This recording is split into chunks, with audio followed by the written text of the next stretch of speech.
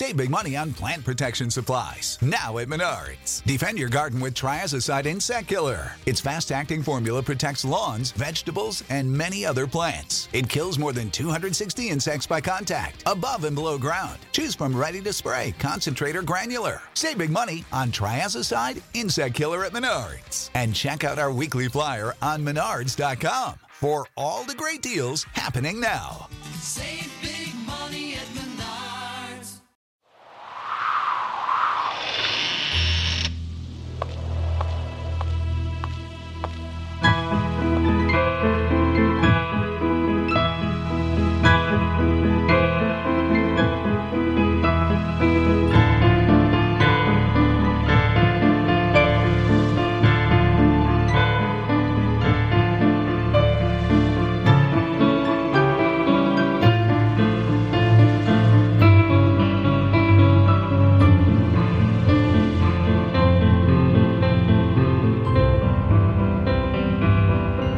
Things with Wings Productions, with the support of Whimsical Productions and Collected Sounds presents Episode 21 of The Skylark Bell.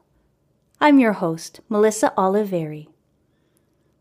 In our last episode, Magpie heard the story of Meadow Lane straight from Farfalla herself, and learned of the devastation caused by the terrible winter of 1925, and how Marius's disappearance led to the silence that fell upon the farm.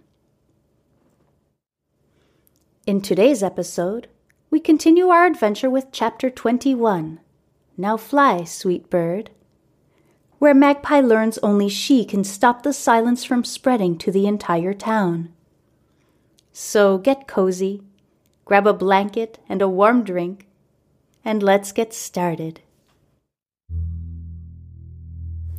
Devastated by the tragic loss of her fiancé, her home, and all the beautiful sights and sounds she had grown up with, Farfalla's family moved out of town, hoping for a fresh start.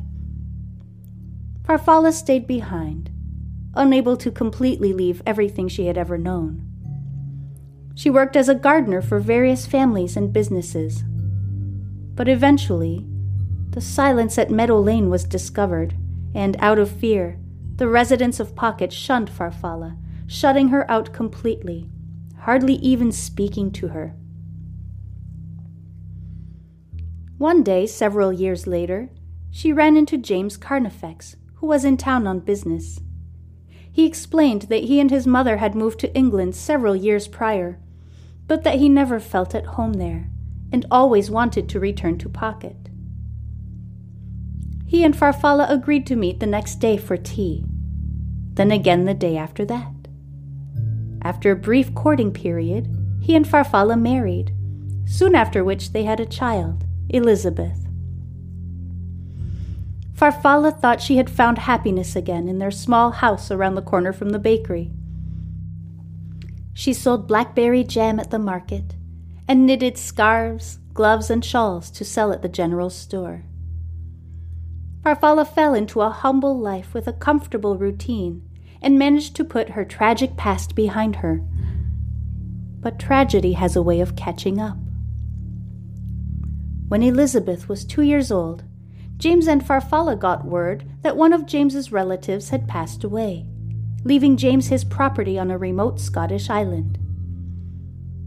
They brought Elizabeth to stay with Farfalla's sister, Paloma, who would watch Elizabeth at her apartment in the city while Farfalla and James sailed to Scotland to settle their affairs. Elizabeth lived happily with Paloma, who was only too happy to play the doting aunt. One day, several weeks later, Paloma received an unexpected letter in the mail. 18th of October, 1932. Dear Ms. Shearwater, my son James and I had not spoken for several years, and I was unaware of his marriage to your sister until recent tragic events.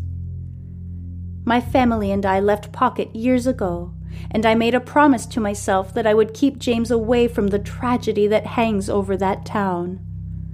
My persistence led to our falling out, and he distanced himself from me completely. And now, I see even an ocean cannot spare me from the tragedy that hangs over Pocket.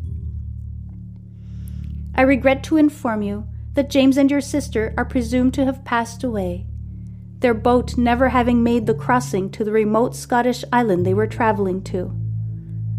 Though no bodies have been recovered, wreckage of the boat was found on the shore. My heart is shattered. This is a great loss for all involved. All I ever wanted to do was protect him, and it drove him away to the very place I was protecting him from. I apologize for the delay in getting this information to you. As I said, I was unaware of my son's marriage, and took quite some time to find your contact information. Please accept my most sincere condolences. Yours in grief, Charlotte Carnifex. James and Farfalla were gone, and had not left instructions or funds behind for their daughter's care. Needing to find the means to provide for her young niece, Palomo got a job in the city and proceeded to raise Elizabeth as her own. Elizabeth grew up and wed a kind man who owned a shoe repair shop in the city. They eventually welcomed a daughter, Lillian. Elizabeth lived a very happy life with her husband in the hustle and bustle of the big city, working in an upscale department store, helping ladies choose the perfect new shade of lipstick or gloves to match their outfits. The years flew by, a swirl of birthdays, celebrations, weddings, funerals. Then came the day when Lillian left home to go to art school. Having lost her husband a few years prior, Elizabeth felt quite alone as she rattled around the large, echoing spaces of her apartment. Around that same time, Elizabeth received a strange letter in the mail from a woman claiming to be her mother. Paloma, the woman who had raised her from early childhood, had passed away several years prior, but had mentioned to Elizabeth once that her parents, James and Farfalla, had perished while attempting to reach a remote Scottish island by boat. Though she knew the chances of this letter being true, Elizabeth, perhaps out of a sharp bout of loneliness, decided to write back. This sparked a chain of correspondence that would last years and lead to a beautiful long-distance friendship between Elizabeth and Farfalla.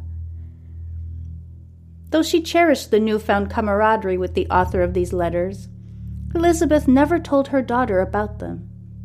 It didn't matter to her whether or not the author of the letters truly was her mother.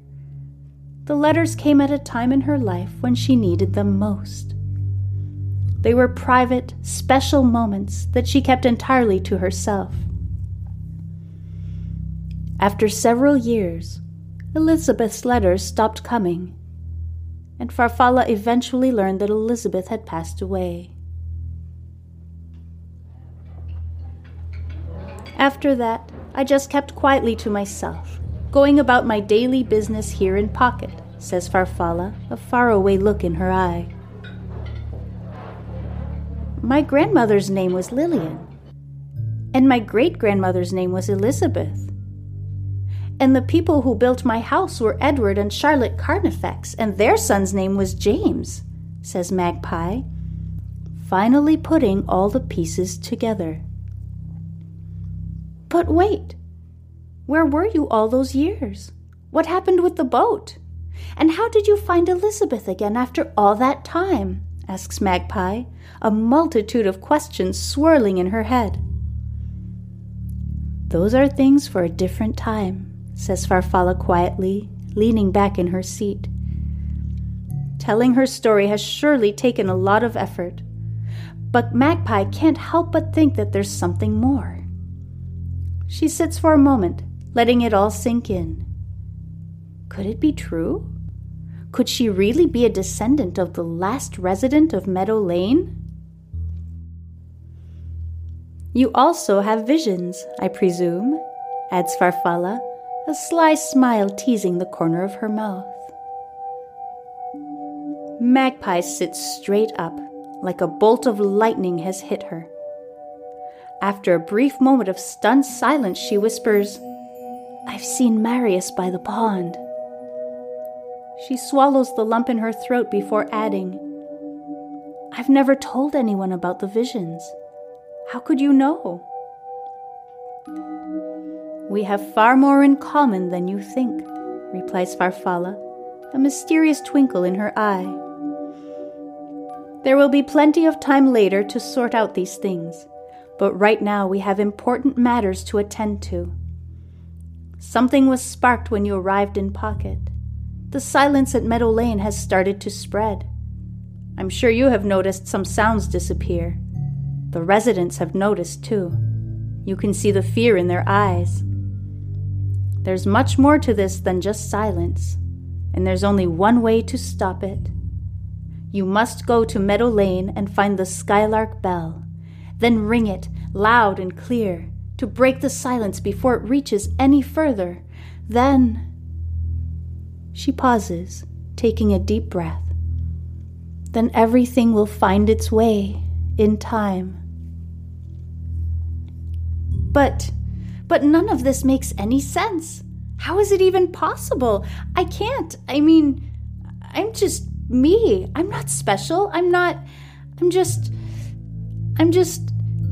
scared, admits Magpie, the weight of the responsibility she has just been given finally becoming clear.